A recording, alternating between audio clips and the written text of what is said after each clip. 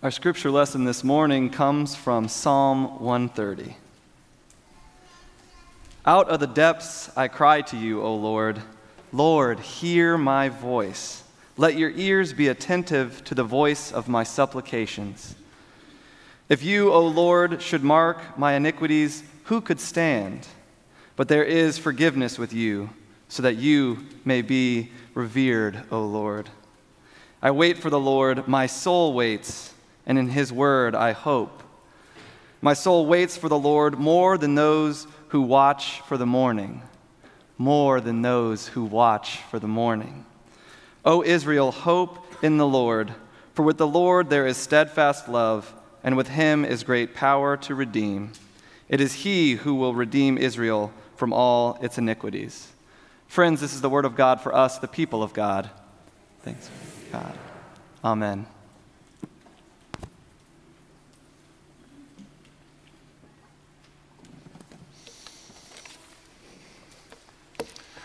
Let's pray together, if we will. God, thank you for this word. A word that challenges us to listen and to be ready to pray. A word, oh God, that speaks to our hearts on our journeys. Speak now to us, we pray, O God. It is my prayer that you'd speak through me, and if necessary, in spite, speak, O God, that we would hear your word for us this day. We pray these things in Jesus' name and by the power of the Holy Spirit. Amen. I want to start with a parable that Annie, my wife, actually wrote with a group of us that have been working on pilgrimage theology with Missional Wisdom Foundation for almost a year now. We've been meeting every couple weeks to discuss the theology of pilgrimage. And this short parable came out of one of our discussions. It's called Liza's Bucket. Hear these words.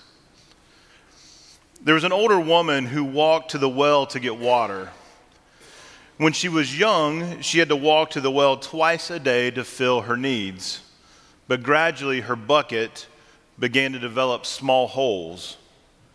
Now she had to walk to the well 4 times a day to fill her needs. As she would walk, she would say to a young woman cutting wild mustard along the roadside, "If only I had a new bucket that did not leak, I could be happy." She would grumble to the butterflies who were sipping minerals from the mud on the side of the road, soaked by water, and she would say to the butterflies, "At least you don't have to walk to the well 4 times a day." She would sigh to the child picking yellow irises by the road, "I am too old to walk this way so often." At last, the people of her village took pity on her and bought her a new bucket. She smiled a huge smile as she carried her bucket to and from the well twice a day. She often had to stop and rest, as now the bucket was too heavy. It didn't have any holes. But no longer could she talk to the young woman. No longer could she talk to the butterflies, and no longer could she talk to the child. For the roadside had dried up. It was barren. It was a dusty track now, no water. And those seeking nourishment along the road and delight there had to go elsewhere. Let those who have ears to hear, hear. As I got ready for this sermon, I do something that I do almost every time I preach. I went to my Dropbox folder full of my old sermons just to see if I'd ever preached on this passage before.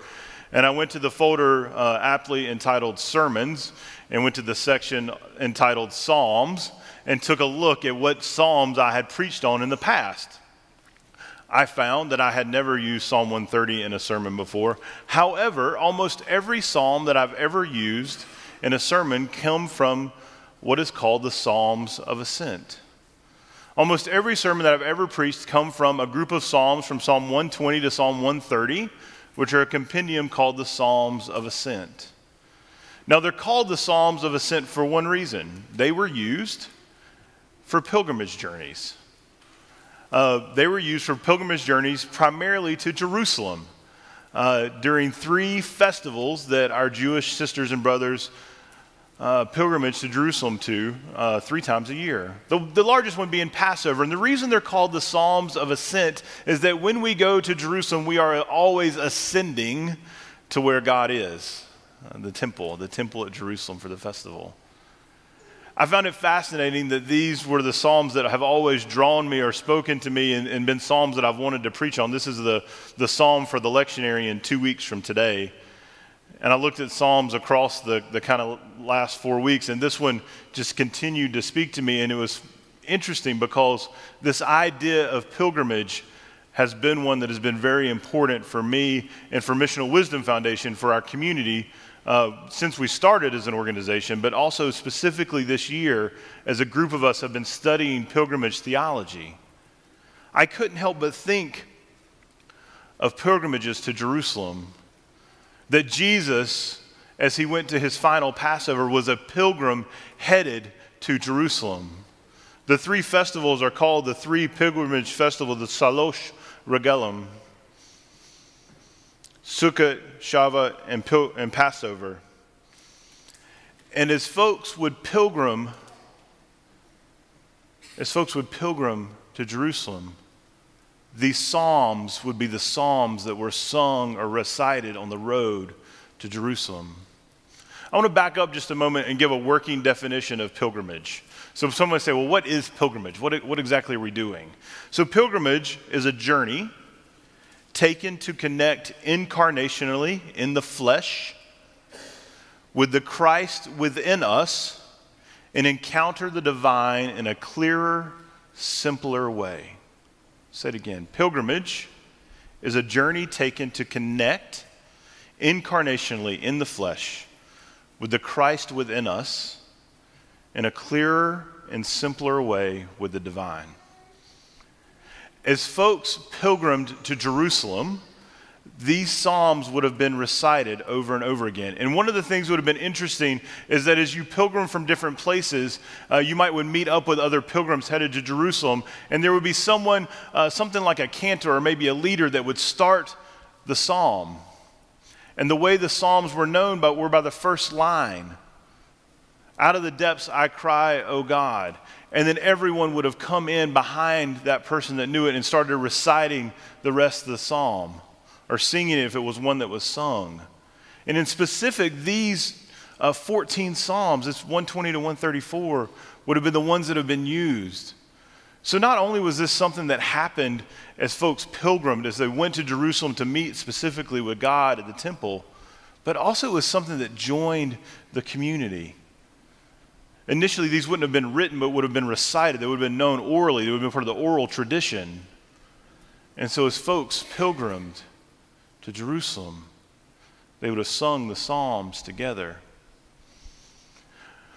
Over this last year, this group of folks that have been studying the theology of pilgrimage have studied a lot because we go to Iona, Scotland every year.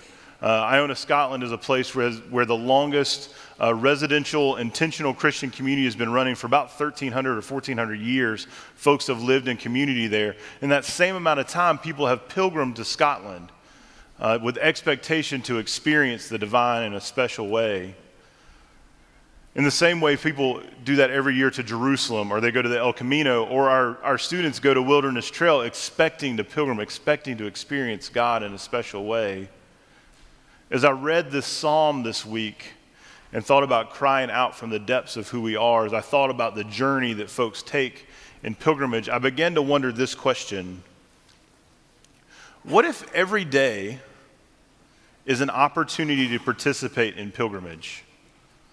So when you intend to go to a place like Scotland or Jerusalem or the El Camino, it's a major journey. It is a significant portion of time and energy invested if you're leaving from a place like Asheville.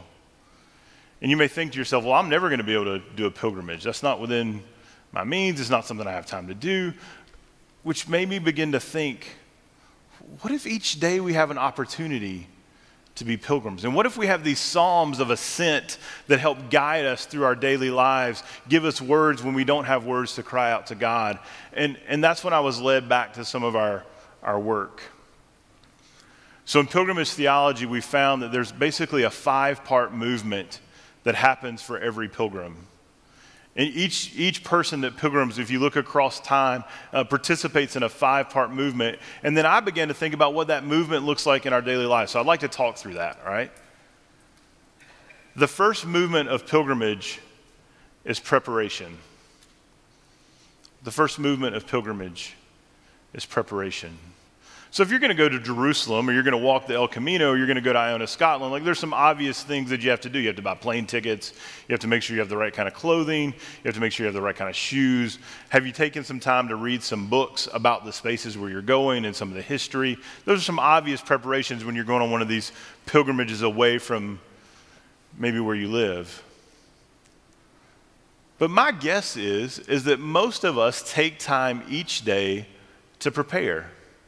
Whether we set out our clothes the night before, or make sure that our coffee maker is set to go off in the morning, or we go over the notes for the meeting that's going to happen later on that day, we take time each day in preparation. What if we began to think of this as a spiritual act? Rob Bell says that everything is spiritual. What if this is a part of our calling as incarnational flesh people called to be like Christ? What if preparation becomes not just rote things that we feel like we have to do, but are necessary things, a part of our preparing us to be called in Christ each day? I couldn't help but think about the first sermon that I ever preached when I was 15. It went pretty awful. It just is what it is. And I remember I got done and I talked to one of our associate pastors at Central Asheboro, where Annie and I grew up. And I said, man, it just didn't go well. And he said, well, how did you prepare? And I said, well, I read the scripture lots of times, and I read a couple books. And he said, did you write anything down? I was like, no, I just wanted to get up there and let the Holy Spirit work through me. And he said, you know what I found? He said, I found when I prepare, the Holy Spirit works a lot better. And I'll never forget that line.